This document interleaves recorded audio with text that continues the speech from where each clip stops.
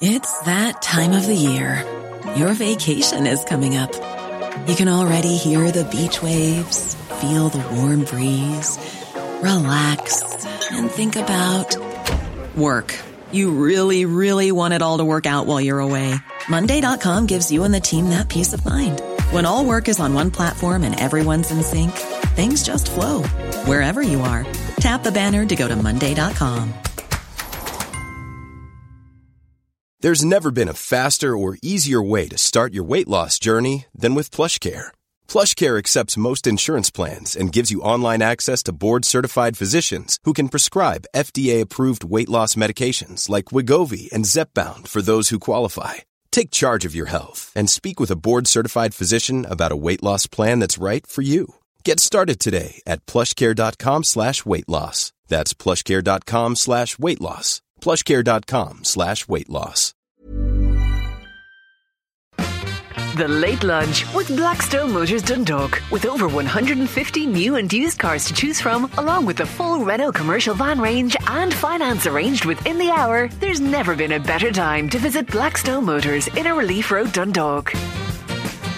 You're very welcome to Tuesday afternoon's Late Lunch on LMFM Radio. And I think I can say they're off. Yes, at Cheltenham, the first race, the half one, has just gone to post, I'm sure. And my one is Vision Donair. I have a little wager on that one in the first race. And in the second, I'm backing Gordon Elliott all the way today. Local tip there. But we will have a tip, hopefully directly from the course for you, for the last race in Cheltenham today, from the wonderful Marcella McCoy. My God, this woman can tip winners. That's coming up after 3 o'clock on the show today. Another question for you folks.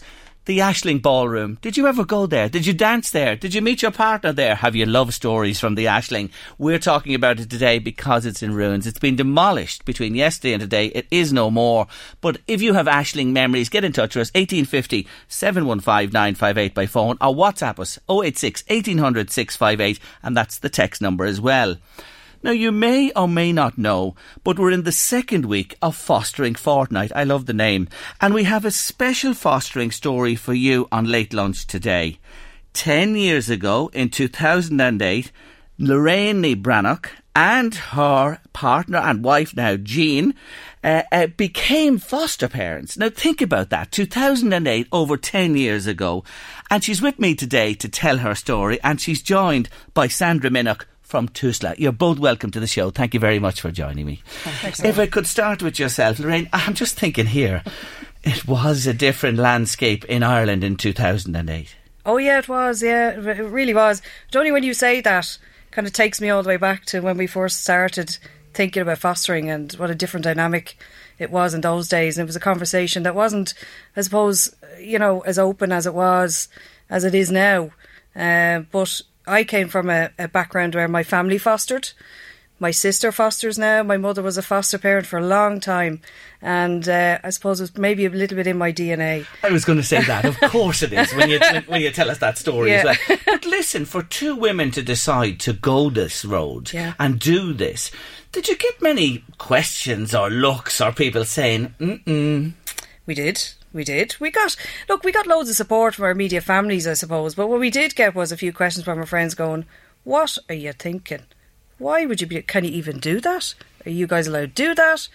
And I suppose I did a fair amount of research to check that we could do that. And we got a very open reception from Tusla when we went to an information evening, and the two of us went along, and we were the only two women in it. But I suppose we didn't stick our hands up and say, hello, we're the lesbian couple. No, we didn't do that. But we kind of sat quietly in the background and absorbed what was being said, and asked, I suppose, the question discreetly afterwards, is it a problem if we wanted to do it together? We were told no. And so the process kind of started from then. And I remember the very first visit to a social worker, for a social worker to come to our house. And of course the house was spotless. We had it all cleaned and floors done, hoovered, the windows were spotless, we were all lovely, makeup on us, we were all beautiful. And the social worker came in for about a half hour and said, this is the forms we need you to do, and this is kind of what we'll be looking at. And so we started our journey then. And it does take some time to go to the assessments. They're quite robust, as you would imagine they would be and should be. And we found that somewhat challenging because some of the questions are, I suppose, slightly uncomfortable. Yes. But we were thinking of the end goal that we had, and the ultimate, I suppose, for us was that we had space, we had time, and we had love to give. And they were the three things that we kept in the forefronts of our mind as we went through that process. So that's where it kind of started. Isn't that just marvellous? Because those three words sum up what every child needs. Yeah. And you had it, both of you, in spades full. 2008 you began the process. Did it take long for you to get your first child? When did you... Well, it took about 9 months to go through the assessment piece to be... you go through all these robust pieces of work. And I suppose there's loads of Garda checks and all kinds of things happen in the background, and your finances and all the rest of that. Everything is kind of checked out, and then you go to a committee who makes the decision. And I remember Jean and I were sitting in a Costa coffee shop in Navan, waiting on the call to see were they going to say yay or nay, and we got a yay. So we had some cake with our coffee, and that's how we celebrated that. And we told our family, who were all really supportive for us, and we were delighted, And first child, come on, we have to hear about that. Well, boy or girl? Well, at the time, let's just say it was a little tiny person. Okay. And I suppose Jean, I would say, in our relationship is the natural mum. It took me some time because I didn't have any natural children. Jean has a natural girl, Zoe, who we love and adore very much. And, at the time, I suppose it took a lot of learning for me. I wasn't overly familiar with nappies and bottles and all of these kind of things, and Jean brought me through it, and we figured, actually, we can do this. So she had some experience. Oh, she did. She did. Yeah, she did. And you were a newbie to this. I was a total newbie. I was a total newbie. I was even nervous of holding, children for the first time, especially when they were really tiny, and... But Jean was just like, oh, give them over here. And she was, able to do it. And I became a little bit more confident as time went on. And I suppose for me, being a gay woman, I realised that I had that in me. I had that instinct, that mothering instinct in me. And I think it's never gone back ever since that time. So have you had a number of children to foster since that time yet? Yeah, we've had 10. I think we were counting up last night. We've had 10, some for longer periods of time, some for very short periods of time, but each and every one of them have been welcomed and loved. But here's the thing, when you have to give them back, Jerry. Is that just heartbreaking every time, even though there's been 10 of them? I think each time has its own set of... set of scenarios around why they're with you. And sometimes you're very happy to see them go back. And other times you're sad and you're upset and you're going to miss them and you deal with them as an adult. But of course you try and encourage the child that this is, isn't this fantastic and how lucky you are and all of this is going to be very lucky for you. And we've had some really amazing stories that have changed our lives completely forever.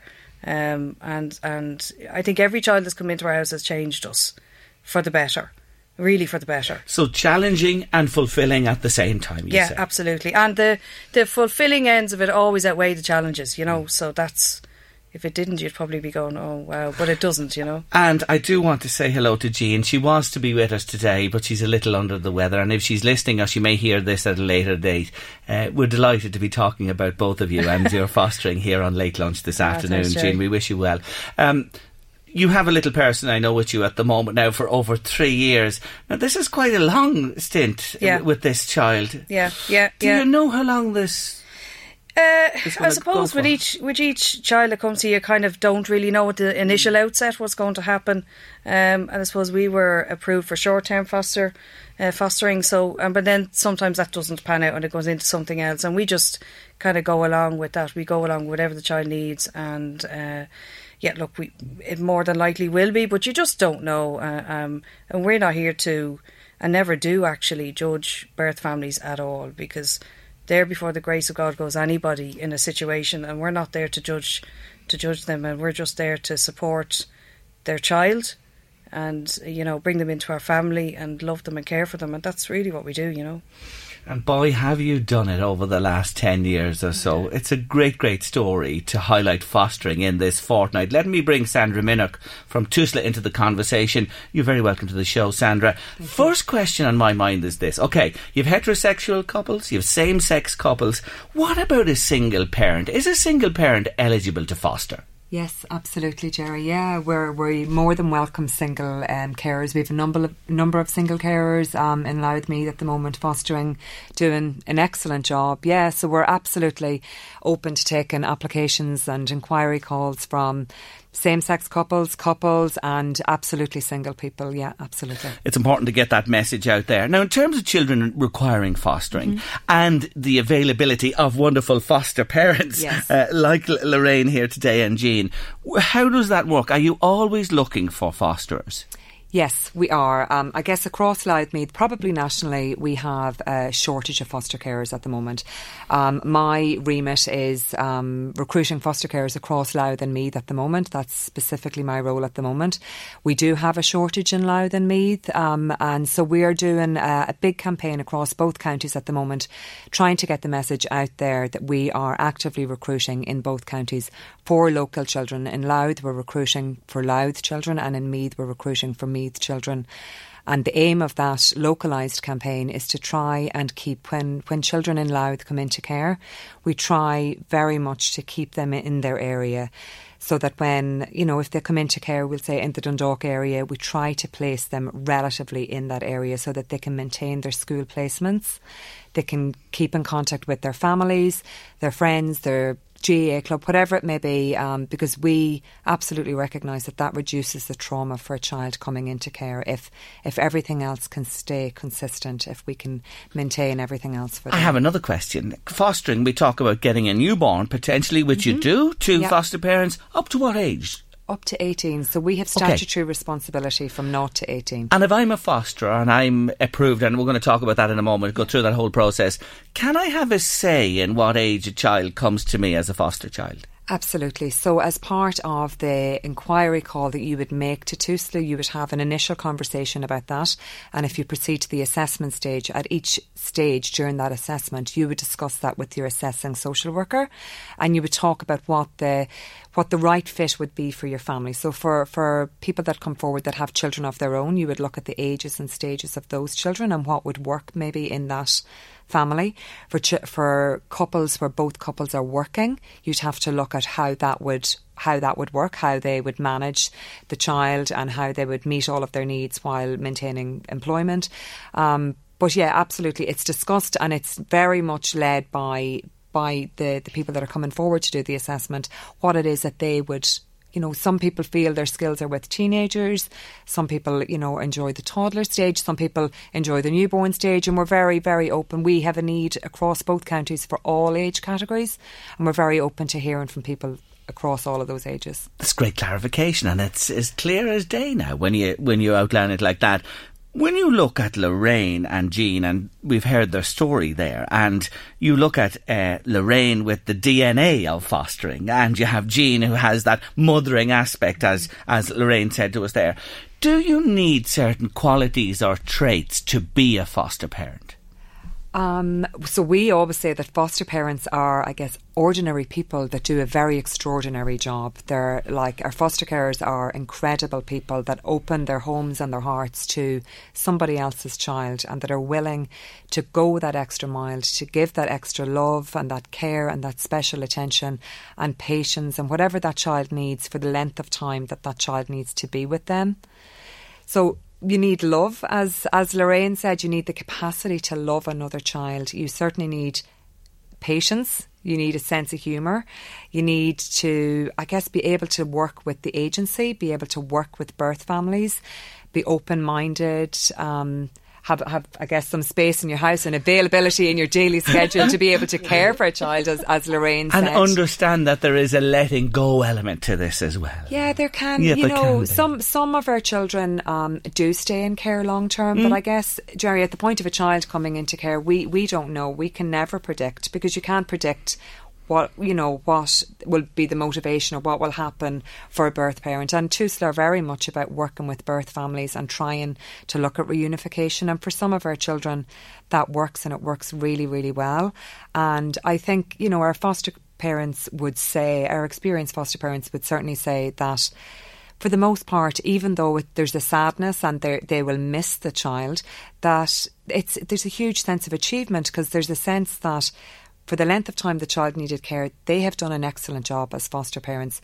TUSLA have done their job right, but ultimately the parents will have done their part by correcting, whatever needed to be. Yes, I see what you're saying, and you're making a difference long term in a child's life. You leave that imprint there for the time that baby or toddler or young person, teenager is with you. Fostering. It is Fostering Fortnight. We're talking about it on Late Lunch today. If you have a question, get them to us quickly. 086 1800 658 by WhatsApp or text. You can call in on 1850 715 958. More from Lorraine and Sandra after this short break. Lorraine Lee Brannock is with me on Late Lunch this afternoon. She is one half of a fostering duo. I'll say hello to Jean again this afternoon, who's a little bit under the weather and not with us. And Sandra Minnick is here from TUSLA as well.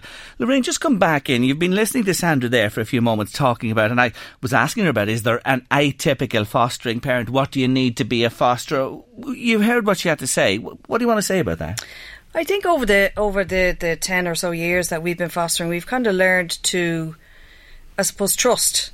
So we have to have an element of trust with TUSLA and trust that the social workers are doing their piece. I suppose when you first start, you're very gung-ho, you're checking everything out, you're making sure, then you have to trust yourself as well that what you're doing is the right thing. And that, your main priority as the foster parent is to parent and care for that child. And to some level, you have to remove yourself from what's going on outside of that, to let the social workers do their job. But it is, everybody's on the one, the kind of one circle. We're all on the one wheel. We're all doing the one thing and the child is always in the middle of that.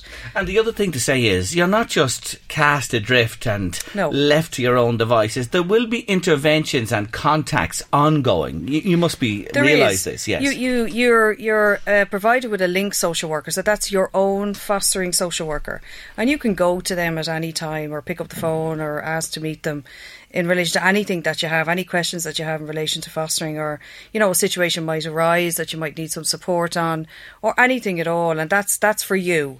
The children have their own social workers. That's a different element, but you do have a support in that. And we were very lucky, actually, because we, as I said to you, because we come from a fostering, all of our family were very supportive. My sister fosters in Kildare, so we're very lucky like that. You had a good step up the ladder before you even began, it has to be said. Well, there's somebody preempting my next question. It says, Jerry, I take it a foster or foster parents won't be out of pocket. No, so there's a fostering allowance paid directly to foster carers, Jerry, and it's a tax-free allowance, and it certainly seemed generous enough that it covers everything that the child needs. It covers schooling, day-to-day living, if they're going on holidays in the summer, school books, whatever it is. So the fostering allowance is paid directly to the foster parents to spend on the child. And Children in Care will also have a medical card as well, which will cover their needs. This is not a simple process of just filling in a few forms and having a meeting or two. We have to say it is a rigorous process, as it must be. Yes, yeah.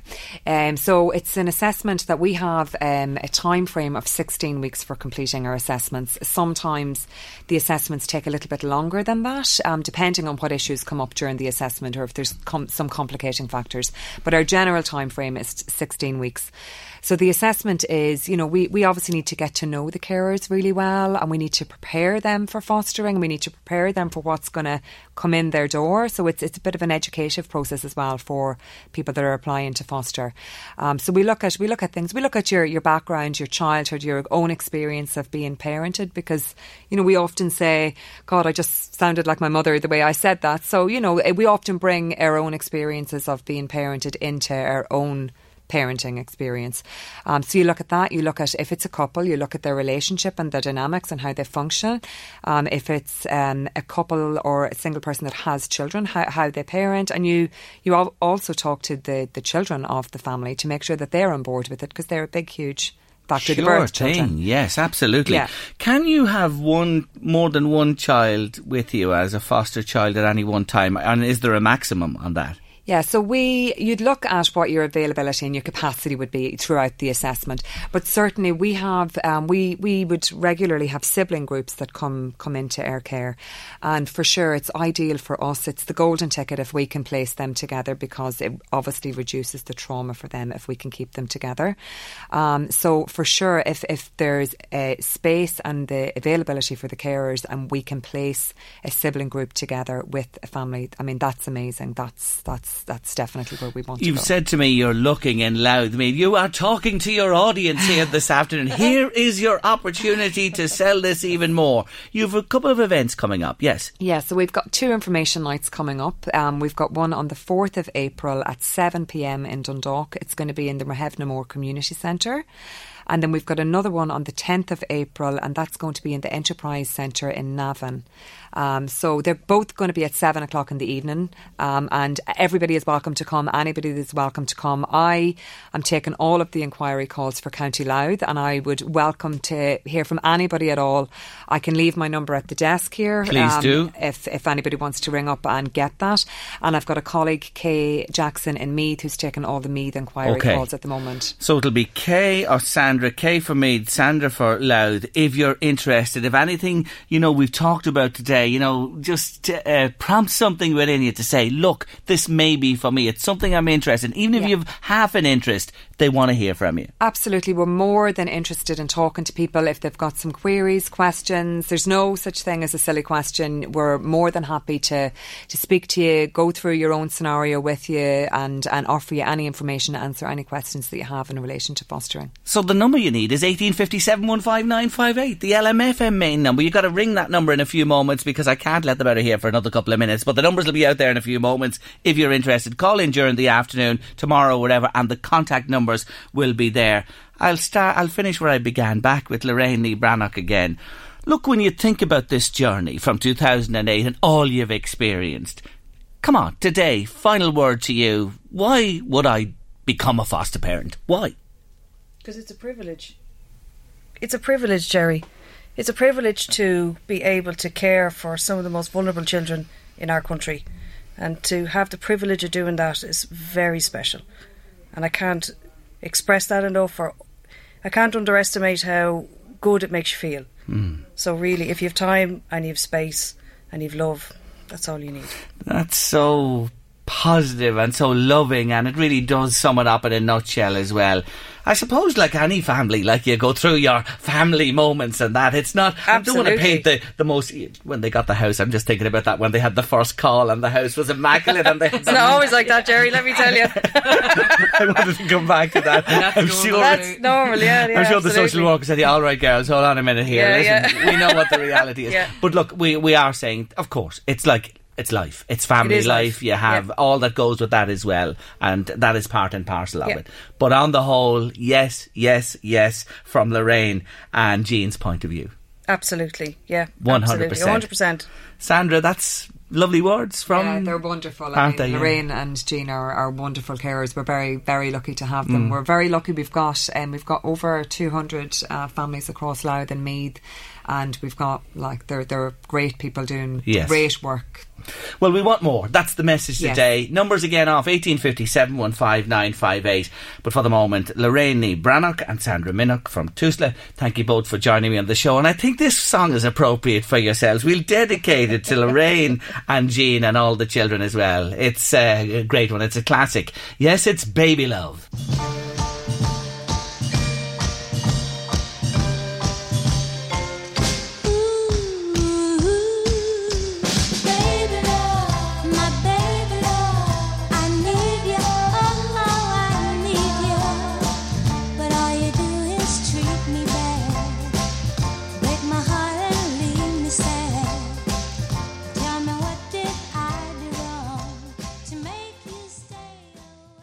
back to our discussion on fostering a moment ago there. Ella's been on to say, it's a super idea, Jerry. Not everyone is blessed with children of their own, and they can give love to those who need it most. Somebody else, it's Esther actually in our family, say Lorraine and Jean sound very inspirational. The children who went into their care are very lucky to have parents like these, and I wish them both continued success. And we have many other comments about the fostering as well. Thank you indeed for those. Now, it was built in 1970, officially opened in 1971, played host to the great of the show band era and more besides, until its demise as a venue for music and dancing in 1994 when Brendan Boyer played the last gig there. Where am I talking about? It's the Ashling Ballroom in Clogherhead, and today it lies in ruins on the ground. It's been demolished, and there are many people crying when they heard the news, and we have lots of comment in about it already. So if you danced in the Ashling, if you met someone in the Ashling, if you have memories, come on, let's hear from you. 086 1800 658 by WhatsApp or text. You can call in on 1850 715 958. First off, in studio with me this afternoon is the man who spun the discs there for many years. Our very own Eddie Caffrey's with me, and Red Hurley is on the line. We're going to be talking to Red in a moment, and I believe Linda Martin will be joining us as well. Eddie, first to yourself, memories this afternoon of the Ashling. It was someplace, millions of them. Well, I owe a lot of my career to the Ashling. It was my local hall. It was only about 5 miles from where I lived anyway, and as you said, actually there was a smaller version of it in 1969, opened in what was later the restaurant, and then they had 21st birthday parties in it, and that was while the big ballroom was being built, of course. And a lot of people will probably remember the great dance floor. It was from the Abbey Ballroom in Drogheda, and I don't know how they actually ever got it from the Abbey, and actually the Abbey 50th anniversary is around this time. I don't know how they ever got it intact. It wasn't destroyed by the fire. And if you see all the old pictures of the Abbey with the railings on the stage, it's the very same railing as well on the stage for the Ashling. But we're talking about the Ashling today. My goodness, what a venue it was. How many nights a week, Eddie, did it play? Yeah. Well, Saturday night was the big night. That was just during the year, but in the summer with all the tourists and the kids and everything around, it was open. There was a few nights in it. There was kids hops in it. I played a lot of the kids hops in it. I was there from 74 to about 1980. Franklin D was about 2 years before that, and before that they had relief bands who would play between 10 and 12, warm up the night.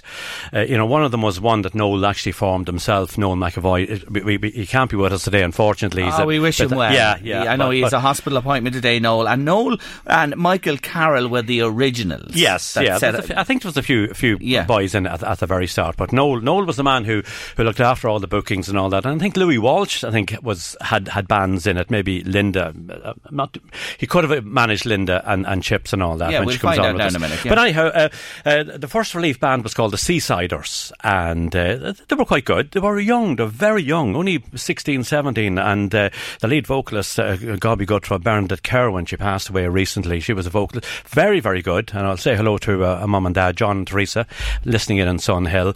And then after that, about 2 years later, another band from Drogheda arrived, and there was a chap called Kevin Walsh in this band. I think some of the Mahers was with him, and I think Joe O'Neill, who was the promoter in Glenamaddy, took them over, and he became Magic and the Swallows, and then Magic and the Magic Band. He had this suit that would light up. I don't know how he never went on fire, was electrocuted, but there was millions of bulbs on it anyway. But they were the relief band who would play, and then Frank Godfrey was DJ, and I became DJ after that. But the big bands of the time, Tony Kenny and the Sands, Dickie, of course, Joe Dolan, Fresh Men, The Memories. It was a pop venue more so. It was a pop music venue. But Big Tom played in it in the summer of 1970. And I remember you couldn't move in it. You couldn't barely breathe in it because smoking was allowed for a start. And it was a blazing hot summer night. And, to get to the toilet alone was quite a struggle. Just to beat your way through the crowd. Thin Lizzy played it, actually. Before they were famous. Before they were famous. And someone said there was about maybe 200 in or something. A couple of weeks later, they would have packed it. International stars. Yeah. But Eddie, this you talk about health and safety rules today, number restrictions. It was just everybody. Jammers. Yeah, it was just jammers, and it was open. There was no. The only thing was, as you came in the door, there was a mineral bar to your right, and toilets each side of that, and nothing else. There was a band room and a cloakroom and each side of the stage, and that was it. It was side doors where if anyone got unruly, they were just thrown out the door. No messing. Yeah. Let's bring some of our guests who are joining us by phone this afternoon. And two of the greats of any era with us. Red Hurley's on the line and Linda Martin, and it's great to have them with us. Linda, just to yourself first for a moment. Eddie mentioned there Louis Walsh. Was Louis involved with you or others who played there? Well, waiting to tell you, and good afternoon, everybody. I hope you're all well. I was in Belfast, and I just started singing with a band called Chips. And we were told that you had to be in Dublin. It was a great metropolis. You had to be there if you were going to succeed in any way. And then we were told that there was a young fella from Kilshima who was in Dublin and was looking to manage a band, and we'd be interested in meeting up with him. And where did we meet him? In the Ashling? Black Rock. No. Absolutely. Oh. Absolutely. And I vividly remember that night. I remember him coming in, and he stood at the side of the ballroom with difficulty, because I heard somebody mentioning the crowds in those days, which were unbelievable. And I remember Louis standing there. He watched the band. And then we moved off to the Ashling Hotel in the centre of Dublin, down near Houston Street. You know, the station, down Houston Station? Yes. And that's where most of the bands stayed in those days, if you were sort of staying overnight in Dublin. And I remember sitting in the reception area with him, and we struck up a deal, and that was the start of the Louis Walsh involvement with me. But I also remember Noel McAvoy. I loved him. You see, Noel was into the horses. Yep. And you know me with the animals. Yes. And talking to him about horses was just that I was in heaven. Never mind the fact the gig was absolutely brilliant. The fact that I was able to talk to somebody about horses, and a real friendly guy he was, lovely guy. I have great memories of him. Yeah, and great memories, Linda, of playing there. And what Eddie was saying a moment ago, the heaving crowds, packed. Unbelievable crowds. And Frank Godfrey was the DJ then in those days. That's my memory of who was there. And he was a great character altogether. I mean, for anybody who knows him, you know exactly what I'm talking about. But the crowd loved him, and they loved his top hat, which he used to wear on stage. And the crowd, you had no way of pushing your way through. It was a very slow process to get from the stage to the front door or across. Somebody said about the ladies' toilet. And the same process, it was almost impossible. But no crowd control or anything like that. The fire officer wasn't in, and we just get on with it. And happy days. Great atmosphere in the place, and I truly loved it. Really loved it. I'm sorry to hear, is it being pulled down at the moment? Yeah, it's gone and demolished as we speak today, Linda. Let's bring Red Hurley, your good friend, into the conversation. Red, afternoon. Hiya, how's everybody? Oh, great. Well, your memories of the Ashling, Red? Well, first of all, I hear you talking about the floor in the Ashling Ballroom, and I had no idea in all the years that I played in it, I had no idea that the floor was actually taken from the Abbey Ballroom, which, now, I had never sang in the Abbey Ballroom. I think it was just ever so slightly before my time. But I'm told that reliably that it was one of the best ballrooms in Ireland. And for them to go to the trouble of taking the floor up and putting it into the Ashling must have been a huge undertaking. And I'm very, very sad to hear that it's been pulled down. And what are they going to do with it? Actually, it's part of a caravan park there, and I think it's just going to create more space for people visiting Clogherhead, Red. But look, it's been sitting there for quite a long time, out of use. 1994 was the last gig. Brendan Boyer, did you play it more than once, Red? Well, I did, of course. The first time I played it was in or around 1974, 1975 maybe. And I remember it was a real pop venue. As you said earlier on there, somebody said earlier on, it was one of those venues. It wasn't the typical country hall in the middle of nowhere. I mean, it had a great, the draw of the people were always very, into their pop music, and they loved the likes of Chips and Linda's band. And as you say, some of the great rock bands of the 70s played in it as well. But we played in it with Red Hurley and his band, or whatever it was called at the time. 1975, and I always remember it had a great atmosphere. It was in a real summery kind of a gig to do. Do you know what I mean? Yeah. I remember actually, Red, I was DJing, and you were just back from the Eurovision Song Contest. You came 10th. It was just a week or two after, and it was great. I was all starstruck. Yes, Red Hurley is out of representing, and it's back when we had good songs in the Eurovision. Yes. They were great days. It's sad to see that the ballroom pulled down, but I enjoyed every second of it. And I know Linda had a great relationship with the Mars, By the way, is the orchestra still alive in Drogheda? They had a band, like a 15-piece band, saxophone. It was Louis Smith. No, you're thinking of no? Yes, that's it. Yeah, Louis. Yeah. Louis. I don't think it's going anymore. A lot of them have passed on, Red, at this stage. I know. Yeah. Yeah, they were terrific, so they were. But great memories of it, and it was part of the circuit in Ireland. But one of the go-to places at that time, yes. There had to be buses coming, buses coming from Drogheda. I think 2 or 3 buses perhaps from Drogheda, one from around RD area and everything. And, I would be just starting to play the records at 10. First bus would come, second bus would come, and by 11:30, when the pubs were closed, by golly, it would be packed. Full. Yeah, but people thought nothing in those days of getting, a lift or hitching a ride or whatever. To venues like that. And it was Walk to it, terrific. Yeah. Because you're not too far from Clogherhead there. Exactly. Linda, back to you and Chips and those great days. Back to those great days is right, because by God, we didn't appreciate them when we had them. But you know something, I've just had another memory from Noel's venue. You got fed in it. Red, That's do you right. remember that? You remember going to the cafe next No, I was never fed in it, no.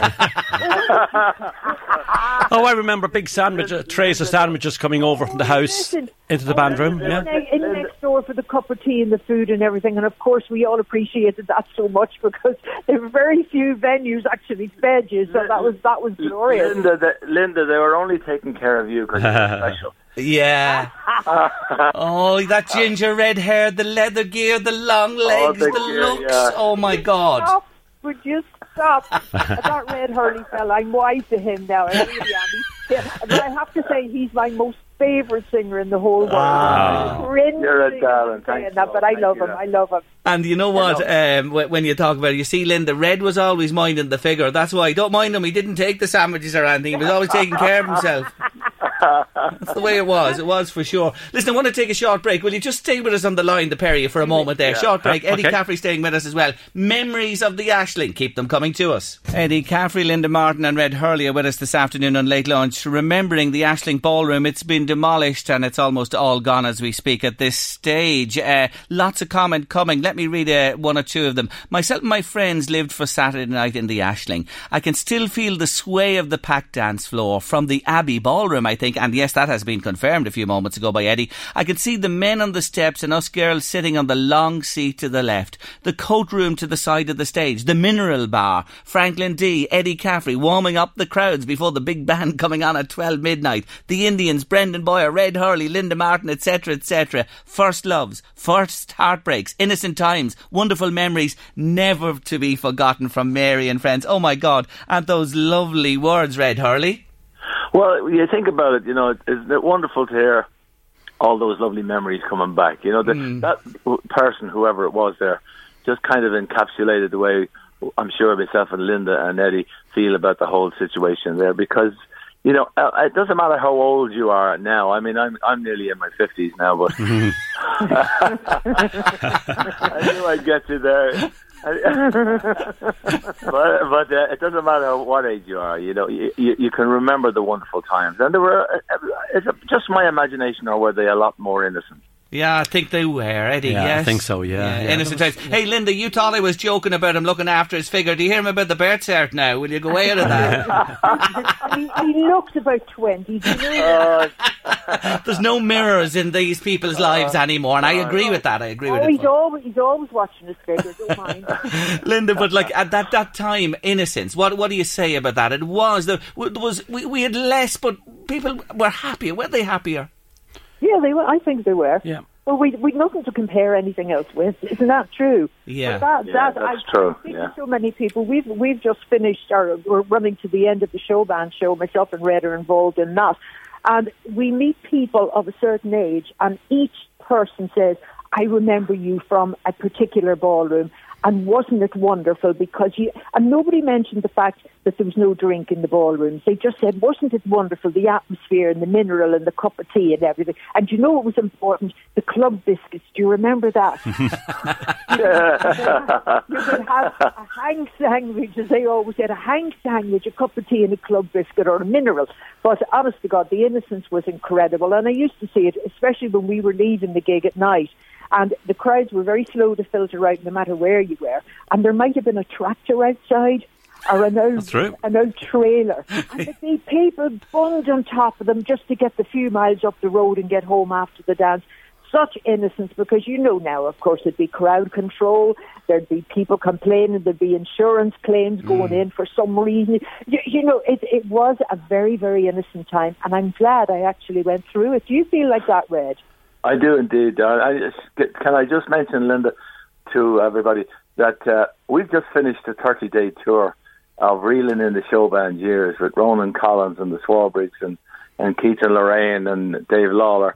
And myself and Linda have been very much involved in it. And Linda has been just incredible. Just wonderful, wonderful entertainer. I can't sing her praises enough. No, I'm serious. We know. We do know. People have just become a real star over the years. Wonderful, wonderful entertainer. And Red, I know I was slagging you, but I never heard a woman to talk so much about food and biscuits and chocolate and to have a figure like hers all through these years.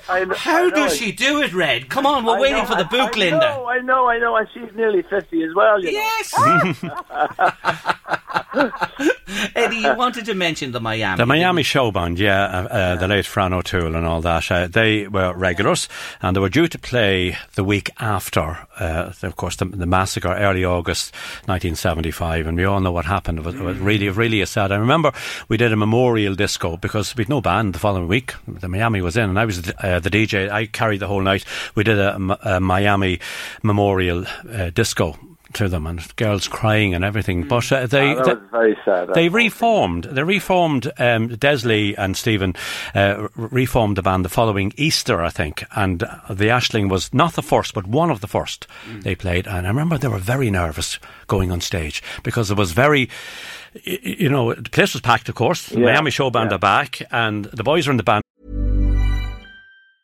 Hi, I'm Daniel, founder of Pretty Litter. Did you know cats tend to hide symptoms of sickness and pain? I learned this the hard way after losing my cat, Gingy. So I created Pretty Litter, a health monitoring litter that helps detect early signs of illness by changing colors, saving you money and potentially your cat's life. Pretty Litter is veterinarian developed, and it's the easiest way to keep tabs on your fur baby's health right at home. Go to prettylitter.com and use code ACAST for 20% off your first order and a free cat toy. Terms and conditions apply. See site for details. Planning for your next trip?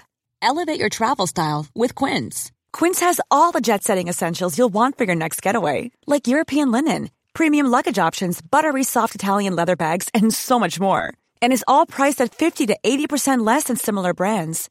Plus, Quince only works with factories that use safe and ethical manufacturing practices. Pack your bags with high-quality essentials you'll be wearing for vacations to come with Quince. Go to quince.com/pack for free shipping and 365-day returns. Sick of being upsold at gyms?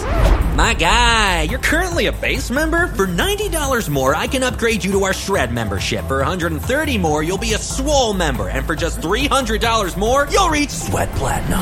At Planet Fitness, you'll get energy without the upsell. Never pushy, always free fitness training and equipment for every workout. It's fitness that fits your budget. Join Planet Fitness for just $1 down and $10 a month. Cancel anytime. Deal ends Friday, May 10th. See Home Club for details. You both remember the band room, which is one side, and I remember they'd look out and they were very, very nervous because who knows what was going to happen. Absolutely, but my God, they got such a welcome. Do you know something? It's just great talking to all of you today and reminiscing about it. And look, the Showband tour has been an unbelievable success, and it does show you, Linda and Red, the appeal it still has and what people still want as well, and they want to bring back those memories time and time again. But we say today, the Aisling is gone and gone forever, but the memories will always live on. Now we're going to play out with you, Red, but Linda, I'm not leaving you out because we have you in the next half hour with one of your big hits as well. But I'm playing this one today for an awful lot of people who love it, and it was my late mother's favourite song. It's Love Is All from Red Hurley, and there's been great love in this studio today. Eddie Caffrey, Linda Martin and Red Hurley, thank you so much. My pleasure. Thanks a million. Bye-bye. Thank you. Bye.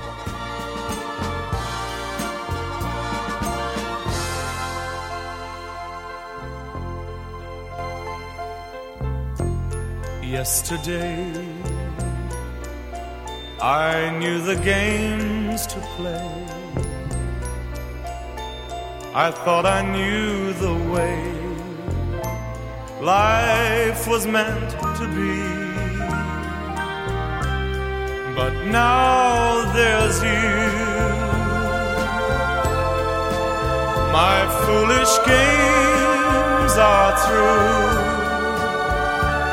Now at last I have found just what makes this whole world turn around. Love is all I have to give. Love is all as long as I shall live.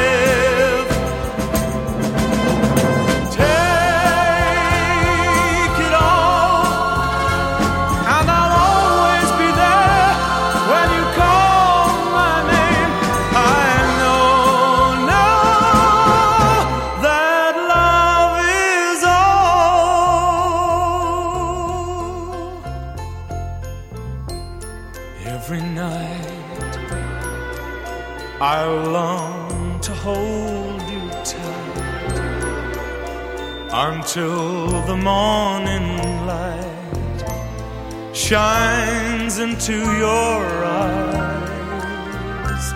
So love me now. We'll get along somehow. Won't you please take my hand, and together forever we'll spend. Love is all I have to give. Love is all as long as I shall live.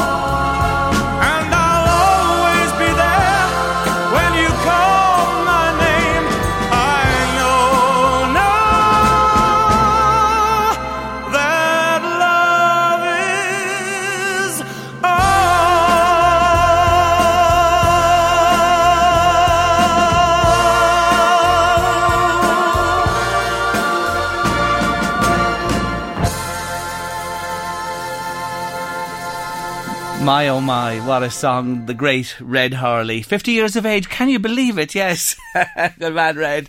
And Love Is All, one of the great love ballads of all time. And we will have Miss Linda Martin for your pleasure. Yes, on Late Lunch, she'll be singing for us a little bit later on in the show. We can't leave the great Linda out either. What wonderful, wonderful memories, and all the comments coming to us left, right and centre. Hi Jerry, I have such happy memories of the Aisling and Noel McAvoy and Michael. We loved Clotterhead. Love Michael and Noel. That comes in from Pauline Christie and Rathmalloyne today. What about Joe Dolan? He started there. We were all in love with him, says another listener. Yet the great Joe as well. We could name them all, name drop for half an hour here in the show about the people who played the Aisling Ballroom. But it is today, no more. It's been demolished. Up next on Late Lunch, it's Tony Conlon and his regular motoring feature. And today, we're talking Toyota. The Late Lunch with Blackstone Motors Dundalk. Test drive the all-new fully electric Renault Zoe and the all-new Renault 1.3 petrol Kadjar today. With finance arranged within the hour, there's never been a better time to visit Blackstone Motors in a Relief Road, Dundalk. We're motoring for the next while on Late Lunch. Well, we motor every day, but really motoring for the next while because our man is back. Tony Conlon is with us for his regular contribution to the show, and he's joined today by John Malone from Toyota. You're both very welcome to the show. Good to see you, gentlemen. Thanks for joining me. Tony, can I start with Geneva and the big motor show? It's regarded as one of the biggest shows in the world, as you know. And Tony, this year, I just read a little line for you. Every car maker seemed to have a vehicle with an electric plug. Is this the moment? It is the moment, absolutely it is the moment, but Geneva is a little bit old news, old hat in ways, because 2 years ago I told you we were in Paris, and every manufacturer then, remember I said about Hyundai had 3 various types of electric vehicles, hybrids and everything else. So it's not, they're all on the bandwagon. There's no doubt all about that, because they want to be seen to be able to produce an electric vehicle, and Europe is turning and diesel sales are falling and petrol sales have increased in some ways and gone down in other pieces. Hybrid sales have certainly increased, and people are looking at the whole issue, but it's a big long discussion still, Jerry, you know. So there's still a long way to go, you're saying. The other thing is, I looked at the sales figures for Ireland the first 2 months of the year, and more electric cars sold in the first 2 months of 2019 than all of 2018. Absolutely, yeah. There's only like about 10 or something, 15 or 20 in the difference of the whole of sales last year. Of course, the fact of the matter is there, when you have an increase like that, it's to do with competition. You've more electric cars, still not enough, but you have the likes of the Hyundai Kona there coming on with a range something like the Telsa or the Jaguar, which is self-explanatory. But the factor is you're penalised because there's a big price. Then there's a matter of benefit in kind that you're allowed on it. So there's plus and minuses. But before we just go on the whole electric thing, we can sit here till tomorrow talking electric cars. But if Ireland don't sit down, our politicians sit down and speak about the infrastructures in our towns and our cities, but then we're going nowhere. OK, so that's a good point, because I have it here in another piece I was looking at as well. Infrastructure is still the challenge, as you say, in Ireland today, Tony. The companies are, and the developmental people, the scientists, the batteries are getting a much longer range. And the other thing you touched on there must be an incentive. I'll bring John into this in a moment. But the incentive for people to move to hybrid, to electricity. Absolutely. Like they tried there a little bit there to give an incentive of benefit in kind for electric vehicles. Well, personally, if someone makes an investment and goes hybrid, in my opinion, that should fall down the line to people that are seen to be care about the environment and purchase a hybrid vehicle and are prepared to drive in a fashion to get the maximum economy and helps make our country a greener place and cleaner place by going hybrid. Little incentives like that, tolls, for example, and free tolls or something like parking. Yeah, there's a lot. More incentives required. John Malone from Toyota, welcome to the show. Good to see you again. Thanks, Jerry. Toyota have led the way with hybrid technology and, of course, electric now for many's a year. What do you say to those points we've been talking there to myself and Tony? If you have somebody today comes into you, John, and they're a petrol or they're a diesel head or whatever, and they want to look at a hybrid or perhaps an electric, what is it a big jump money-wise? Does that put people off? There is a small jump as when you're going from diesel to hybrid. There's a much larger jump when you're going from diesel to electric in the same sense. Would you advocate hybrid as the stepping stone to full electric? I would advocate that for the present time and for the near future, hybrid is the only reasonable answer out there to help us all. We must remember that hybrid is very eco-friendly. It's easy on the fuel, low maintenance cost. It's reliable. It's proven. Don't forget, Toyota brought out their first hybrid in 1997, which was the Prius, and we all know how iconic a vehicle the Prius is. Every model we have in the range has a hybrid option and a petrol option. Will you explain for Luddites, what way does this work? You put petrol in your tank, and when you're driving, the electric end takes over. Is that it, basically? Basically what happens, as you're starting off, you're driving on electric. When you get to about 30 kilometres per hour, you're switching over to petrol. Now, as the batteries have improved in the cars, as the time has gone on and everything is getting better, you're spending more and more time on EV. That means the electric is cutting in to help the petrol at home stages. Again, very simply put, if you're driving your car, to get up to the required speed that you want to get at takes a lot of energy. Doesn't matter what we're using. Once we get to the required speed, it does not take as much energy to keep the car going forward. OK, and that is the true benefit in it. You'll see massive savings, will you, on your fuel bills, yes? Yes, you will, but you'll also see a massive savings in your own health, in the environment. We must remember the one thing that everybody's afraid of in this world, and it's the World Health Organization, the most carcinogenic project is NOx, nitrogen oxide. Driving hybrid, you have zero NOx. So it's a win-win all round. Win-win all round. When you look at it like that. Now, for Toyota, it's exciting times because a lot has been happening. Can you talk to me for a moment? Well, Tony, what about the Camry? The Camry was a picture poster boy or girl, wasn't it? I just had words with John before the show, and we're just speaking when he's coming in. He tells me he'll be in April. I think it's going to be huge for them. Absolutely huge. Because it's a car that it's a big saloon car that's going to fit into a niche there without a shadow of doubt, and it will be good, yeah. And it's coming in petrol and hybrid, is it? Coming in hybrid. Hybrid. Okay. Hybrid only, yes. I just saw starting price 39,750, so it's almost 40,000. It's an expensive car. Oh, it is, yeah, but it's a niche car. It's the top end of the market. It was always a premium one, wasn't it, Tony? It was, yeah. It was up there with when you'd companies like building saloon. So many companies tried to build large saloon cars and failed. You must remember, like the Mercedes and the Volvos of this world and Beamers of this world have succeeded. But you could also put Toyota in there. They definitely succeeded with the Camry in the past. While others, we won't start mentioning them all. Others that built large saloons didn't take off.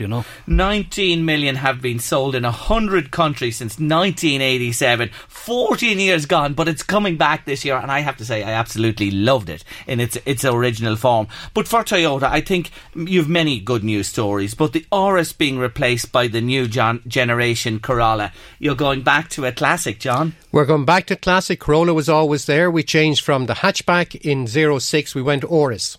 Now the Corolla hatchback is back. Again, another iconic product the world over. Corolla was always the biggest selling car in the world. Absolutely. Always was. Tony, Toyota Corolla. Do you remember the first ones? I do, of course, yeah, absolutely. A free headrest, an aerial and a radio and mud flaps, wasn't it, John?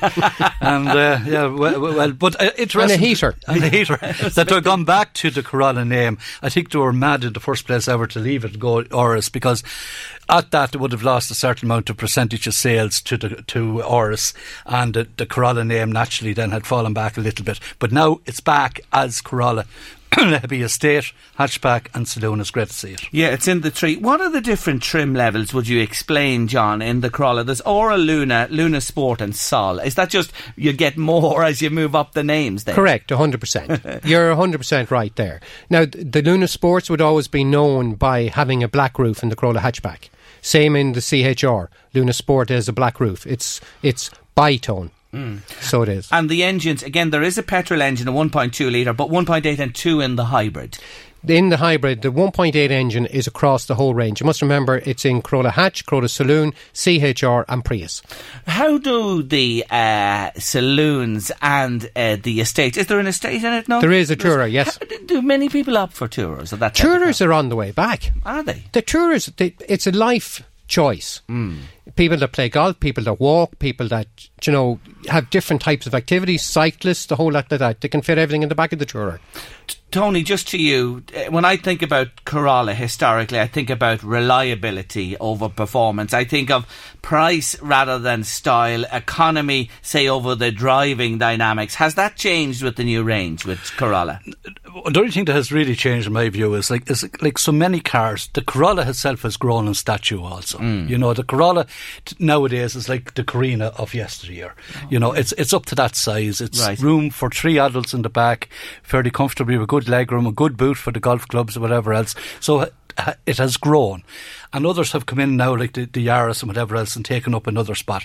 But yes, it has matured. That's basically what I mean. Stylish. It's more stylish, though, isn't it? And the Corolla was always a kind of, it had that. Yeah, had it really. Yeah. The rally versions when they were rallying them and that. I don't know, was that the Mark III or whatever, the time with the bug eyes on it, but they always had a certain attraction. But the big attraction was the Corolla came in at a time, Jerry, into our country when reliability, we couldn't spell it. Yes. It wasn't out there. And then all of a sudden you had mechanics turn around, and I remember well, there was a Datsun 1200 thing, and you said, God, we never make a bob out of these things. They just don't give trouble. They'll never come back. And that is so true about Toyota and Corolla. Safety features in this new car are special as well. Safety very important to Toyota. Safety very important. Every Toyota comes now with TSS. It's Toyota Safety Sense. Okay, there's many options in it. Lane departure alert. If you go to cross the white line by accident, the car, you'll find the stiffness in the steering wheel. which won't nearly let you cross the white line, and then when you do cross the white line, it starts beeping at you. We also have lane trace on a lot of our cars, which means if you take your hands off the steering wheel, Jerry, the car will follow the road round. Okay? It'll then tell you after 250 metres, please put your hands back in the steering wheel. Isn't that something else, Tony? But you've been talking about this for years. These extras, these important safety features in cars. Yeah, and I think the question maybe about, just to throw around to John, years ago you speak about extras and options, and people come in and say, does it have a sunroof?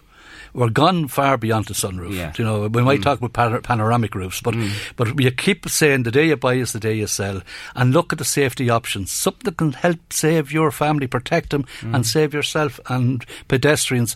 When you have vehicles that are nearly self-autonomous now, that's the way it's going, that they can recognise other vehicles on the road, animals on the road, whatever else. John mentioned there, falling asleep, going across the line and whatever. It's all very beneficial. I'll come back to you in a minute, John. Short break and late lunch. We're motoring Toyota in focus this afternoon. Tony Conlon's with us this afternoon. We're motoring and we're focusing on Toyota with John Malone today. John, you wanted to come in there a moment ago. Just yes. When Toyota have rethought the way they build cars, they have now incorporated what they call TNGA, Toyota New Generation Architecture. In other words, most cars will be built on the same platform, and so into that they're able to build all their safety. We talked about safety a few minutes ago.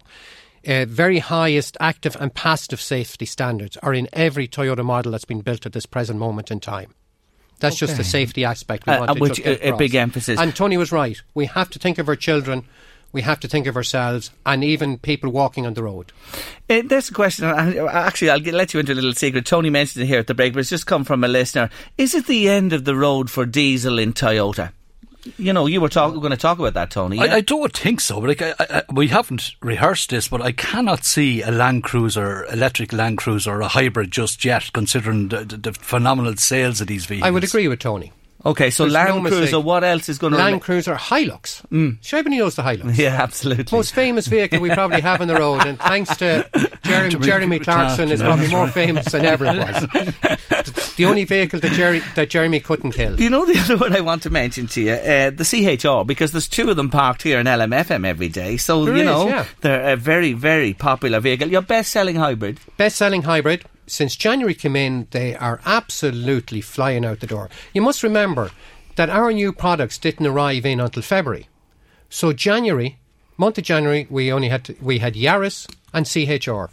We have never seen as many people coming through the door for CHR. But you must remember, it's a beautifully shaped vehicle. It has looks, it has fuel economy, it has safety factors. Like even the standard model comes with heated seats. You know what, Jerry? He's so good looking himself. Look at him, Tony. Jesus, he's with the right brand altogether. The best looking cars in the world is Toyota, Tony. Oh, that's what I was going to say, actually. Like you can speak about hybrid and you can speak about reliability, but prettiness plays a major part in a person's decision. And you will turn twice and look at the CHR. That is true, that if a car, gets you really, you will go after it. Overall, you are, John, you must be, should I say. Look at the range you have and the choice that Toyota offer. The choice has been brilliant. I remember a few years ago, not that long ago, we went to a Toyota conference, and Akira Toyoda, who was the grandson of the man who made the first car, himself turned up and he said, "We are finished making boring cars. Anything from now on," he says, will be, I'm going to use the word pretty cars, but will be attractive cars, will suit the generation, the time that we're in. Now, they're built for everybody, for all ages, all sizes. They suit everybody. Toyota's there for everybody. And our range, you're right, we have from the Aygo, the Yaris, Corolla, CHR, Prius, then we go into our iconic Camry that's coming, Land Cruiser, Pro-Ace vans, and our Hilux. God, that man has so much in office. And like a sweet shop, there's that many different varieties there to choose from. She'd be spoiled for choice. Tony, just moving on for a moment to a couple of other news items you want to just bring to our listeners' attention today, starting with Renault. Renault are really up in the game as such because they're celebrating 200,000 sales of EV vehicles in Europe. They're sponsoring the Renault GAA World Games, which takes part in the summer. And they recently put on display of all the commercial vehicles, some with specifically made bodies. You can get them with the specific bodies on them, and it's very interesting to see the range of vehicles they actually have. So, and then they'll have a new Clio coming down the road, which will also be available as electric. The Story, as you said, is electric. Skoda's going electric. Sabre have the new Terracotta. Opel will have a new Zafira, which is like a minibus job. Volvo, the big news with Volvo, I said, recognising the factor of speed plays and danger. And Volvo, remember, said they want to be one of the manufacturers so people do not die or have an accident in the car that they'll die, is to recognise the speed factor, reducing the speed, imposing a 180 kilometre speed limit. Now, that's well over the legal limit. But again, there's no one going out and saying they'll do 250 kilometres an hour. They're imposing a 180 kilometre speed limit on all cars to highlight the dangers of speeding. That's really it. So many going down the electric road and that. But just before we go, we mentioned about electricity, that the infrastructure has to be right. And they have to sit down in this country and look at that, Jerry. You can't have a fella parking an electric car all day as if he owns it in a parking spot and tourists coming into town. You can't have people going in with a petrol or diesel car and taking up a space either. And there will be a charge on it. But we can't, for the sake of tourism or towns, you have to impose regulations. And it's not just County Meath with one and Louth with another. Let it be generalised, 32 counties, 26 counties, whatever else. The other factor is that the bigger politicians have to look at is where the materials for the electric batteries is coming from. Most of it from the likes of the Congo. Most of the kids going down underneath the ground tunneling.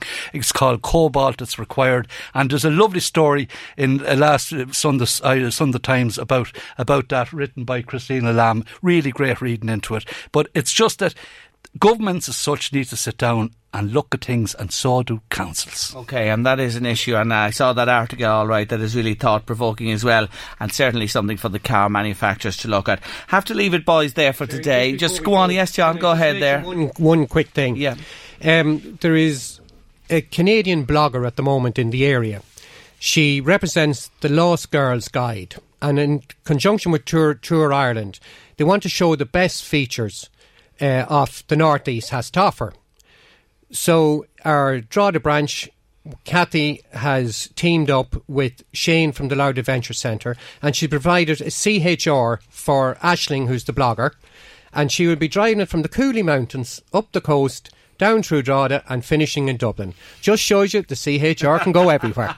My God, you're on the ball, I have to say that, with Toyota. But we wish you well, John Malone, with your Toyota group of garages, and Tony Conlon, thank you so much for joining us again. We're not forgetting Linda Martin. No, we couldn't. We had Red Hurley earlier on. We were talking about the Aisling Ballroom, and here's Linda, who performed in the Aisling with probably her greatest song.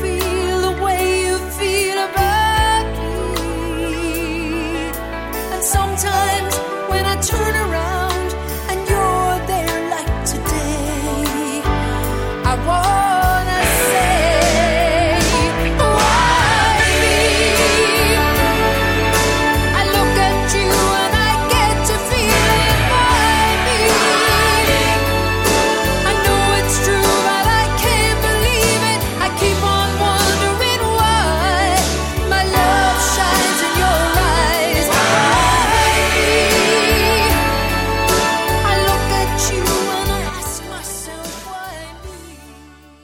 I always knew Deirdre Hurley couldn't tip her nose. I'm stony broke. She messaged me this morning with 2 certs from the Gordon Elliott's yard in County Meath, and they're still running, to be honest with you. Can she save the day for me and everybody else? She's been brilliant in the past. She's on our pitch at Cheltenham, and we join her now. Marcella McCoy, good afternoon. Hello, how are you? How's things? I'm very good, Marcella. I know you're busy there and you have another race coming up. You have a tip for us? I have, yeah. Ballyward in the last race. Mullins going well. He had the first. He everything's going well for him in the minute, and it looks like the hot pot for the last race. Ballyward, and in the sixth race, Tower Bridge in the sixth race. I've that one for you as well. Okay, so 2 of them there, Ballyward and Tower Bridge, are Marcella's tips from Cheltenham. What's it looking like? Is tomorrow in danger with the weather, Marcella? Tomorrow's in danger of the weather. There's a lot of storms on tomorrow, but we're hopeful that it will go ahead. If it's not on tomorrow, it'll be on Saturday, but hopefully it will go ahead. Okay, and you... It was torrential rain here this morning, and the ground was soft, so it has now cleared up. So the atmosphere is unbelievable. Great atmosphere. And you are happy. Are amazing. Yeah, as always. Are you happy as the bookmaker today so far? Well, the first result wasn't much good for the bookmakers, but the last result there was a result for the bookmakers. Yeah, it went your way in that one. It's only early days. Day one, 4 days to go, so see what happens. Absolutely. Listen, thanks for joining us. I know you're busy there. We'll talk to you tomorrow. Take care, Marcella. Okay, thanks. Good luck. Bye-bye. Bye-bye. That's Marcella McCoy there, bookmaker from Dundalk.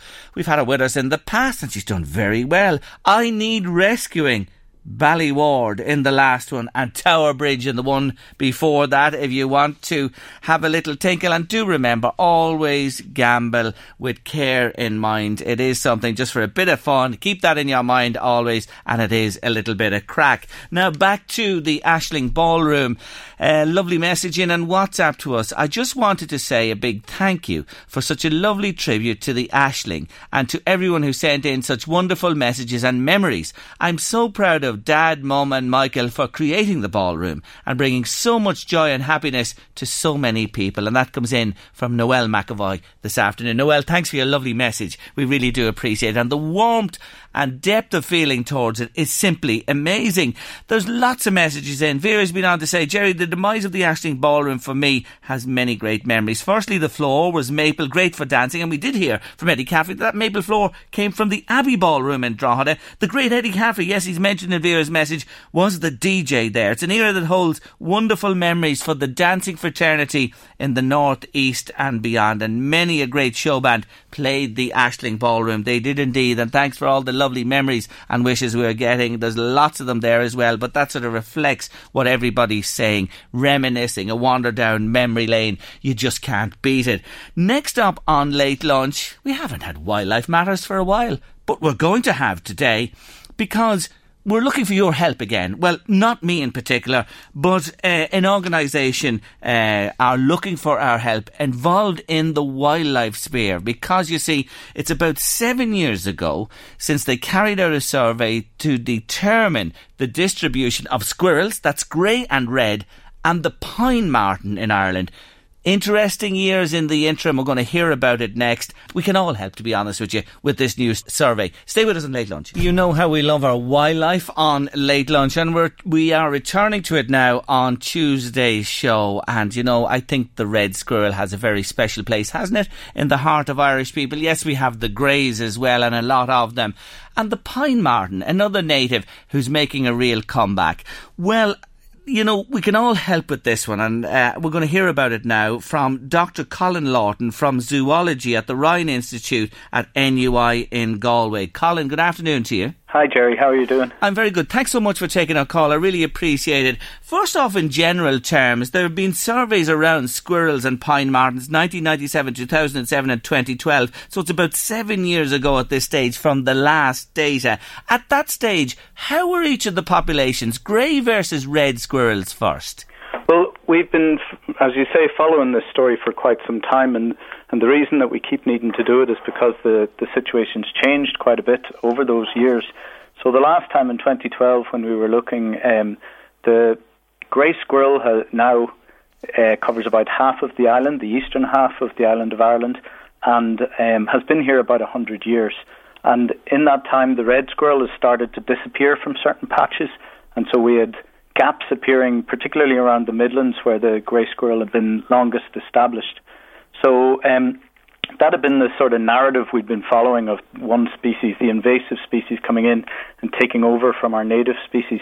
But just in the last survey, there was something unusual occurring, and that was that the grey squirrel didn't seem to be having it all its own way, and another animal had become involved in the story, if you like, and that was the pine marten. And the pine marten is an absolute beautiful creature, I have to tell people. I'll tell you a little story about my interaction with pine martens in a moment. But the pine marten preys on the grey squirrel, but not the red. How come?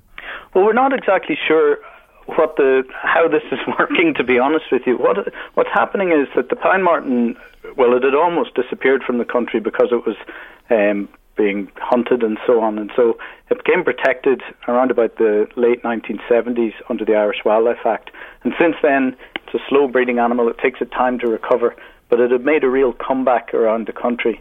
And one of the things we noticed, that in places where there were lots of them, the grey squirrel had disappeared, and not only that, but the red squirrel, who seems to be able to live quite happily beside the pine marten, had made this comeback. So it was the loss of the grey squirrel allowed the red to come back. And so the two native species were sort of working side by side, if you like, helping each other out. So to defeat the imposter, which is one of those real fairy tale stories that you love to hear. Do you suspect that in 7 years, and when you get this data back now, that the red will have made an even greater recovery at the expense of the greys? And naturally, I think the pine marten, even I would know this, their numbers are certainly up. Well, that's what we're hoping. So we, as I said, noticed in 2012 that there was this gap now in the sort of middle of the country where the grey squirrel we would have expected to be found, and it suddenly had disappeared. So what we want to see now, was that just a blip, and or if that was part of a new narrative, a new story, if you like. And so we're hoping that this will have spread and there'll be an even bigger gap in the grey squirrel distribution and even more signs that the reds are coming back. So it's vitally important that listeners today in the northeast and beyond who are tuned in to us give you a dig out with this, because you're looking for information on red squirrels, grey squirrel sightings and pine martens as well. How do they get this information to you, and what's the format of this survey? Well, this is what we call a citizen science survey, which means that we're basically tapping into the knowledge that's out there amongst the general public, because there are people who are walking their dogs, who are out in their gardens and see these animals all the time, and they can cover a much bigger area than we could possibly do on our own. So what we're looking for them to do is send in their records. If they see any of these three animals, they can very easily let us know where and when they saw them and which animal obviously it was. So if they go to our website, it's biodiversityireland.ie, and they'll see our survey as one of the surveys mentioned on the homepage, and they can click on that and just give us the details, and we'll be able to create our new maps for 2019 and hopefully complete this story.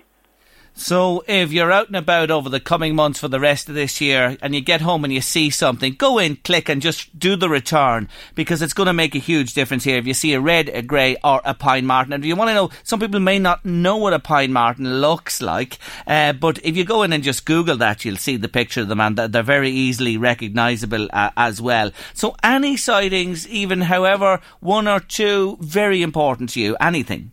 Absolutely, anything we can get. And we've pictures up, we've a bit of information about each species as well, so they're very easy to Google as well, of course. But anything we can get, even if people think that they're bound to know they're here, we need information from everywhere we can. And we actually have teamed up with Ulster Wildlife on this, so there's also records coming in from Northern Ireland as well, so we have the whole island covered. It doesn't matter about Brexit when it comes to squirrels, grey, red or pine martens. Don't worry about that when it comes to wildlife. Now, the thing is this, we're in Loudmead as we sit here today and the surrounding counties. Are there red squirrels in our neck of the woods at the moment?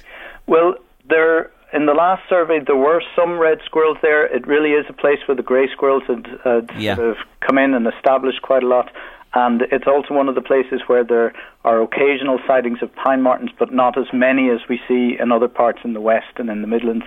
But it is one of the places I'm hopeful that we might see that this phenomenon of the grey squirrel disappearing might start appearing, particularly in the Meath end of things, but maybe also in Louth as well. Yeah, so that's why it's even more important that we do this, folks. Biodiversityireland.ie, the survey is there. I'll tell you my little pine marten story. Many moons ago, I was in the west of Ireland fishing Loch Mask. I do quite a bit of fishing, fly fishing, and we were staying on Cahir Pier, a house there with a great man, one of the most wonderful anglers I ever met in my lifetime, Oliver Hennessy. And we were out in the lake, out in Mask, very late into the dark, fishing the buzzer, and we came in with a few trout in the back door, and there had been noise in the attic of the house, Colin, for the nights previously, you know what I mean? So there was something up there. So the trapdoor was left open. We came in, I'll always remember it, came in the back door and shone the light up at the trapdoor, and here were four glistening eyes staring down into the light of the lamp. And guess what? It was a pair of pine martens. That's amazing. I mean, they can sometimes cause a bit of problems. I mean, they are a carnivore species, so they can get into chicken coops and that, just the way that foxes and mink and so on can as well. And they do like to get into people's attics, although generally they would flee if they hear somebody coming.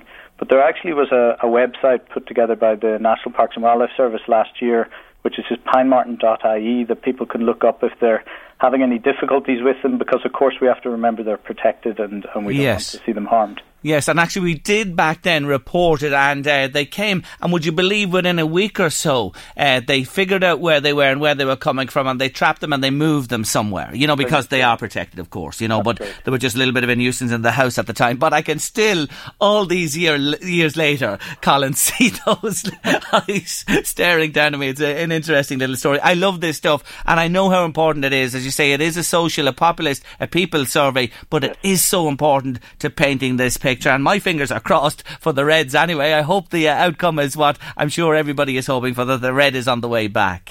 Absolutely. And the other thing just to mention is there's a facility on that survey page that they can add their photos, because if we can, I mean, they don't have to, but if people have photos, everyone has a camera on their phone these days, and so it's a great opportunity to sort of verify that they actually saw the correct animal and so on. So any information they have is appreciated. Absolutely. Come on, folks, let's get to it. Do it. It's a really great thing to do, and an interesting one to follow over the coming months in 2019. Biodiversityireland.ie. Dr. Colin Lawton, thank you. Gary, thanks a million. Take care of yourself. Bye-bye. That's our lot on Late Lunch for this afternoon. I love these type of things. Come on, let's give them a dig out with that. If you spot them, let them know. And if you've seen a red squirrel, keep that in mind. Let me know if you see a red squirrel anywhere in Louth and Meath over the coming days, weeks or months. Anyway, that's a lot on the show for this Tuesday afternoon. And yes, she's going to make tea. She always makes tea for me every day after the show. In fact, I'm teed out with Louise Walsh, but I love it.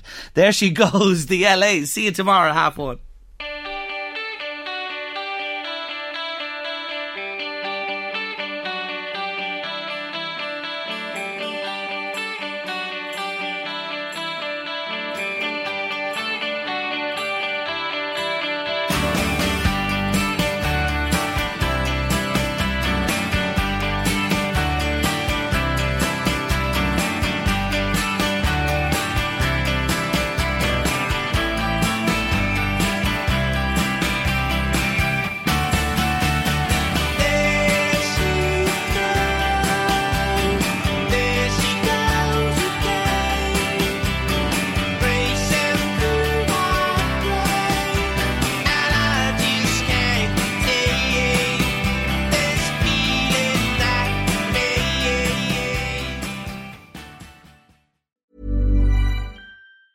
Hey, it's Danny Pellegrino from Everything Iconic.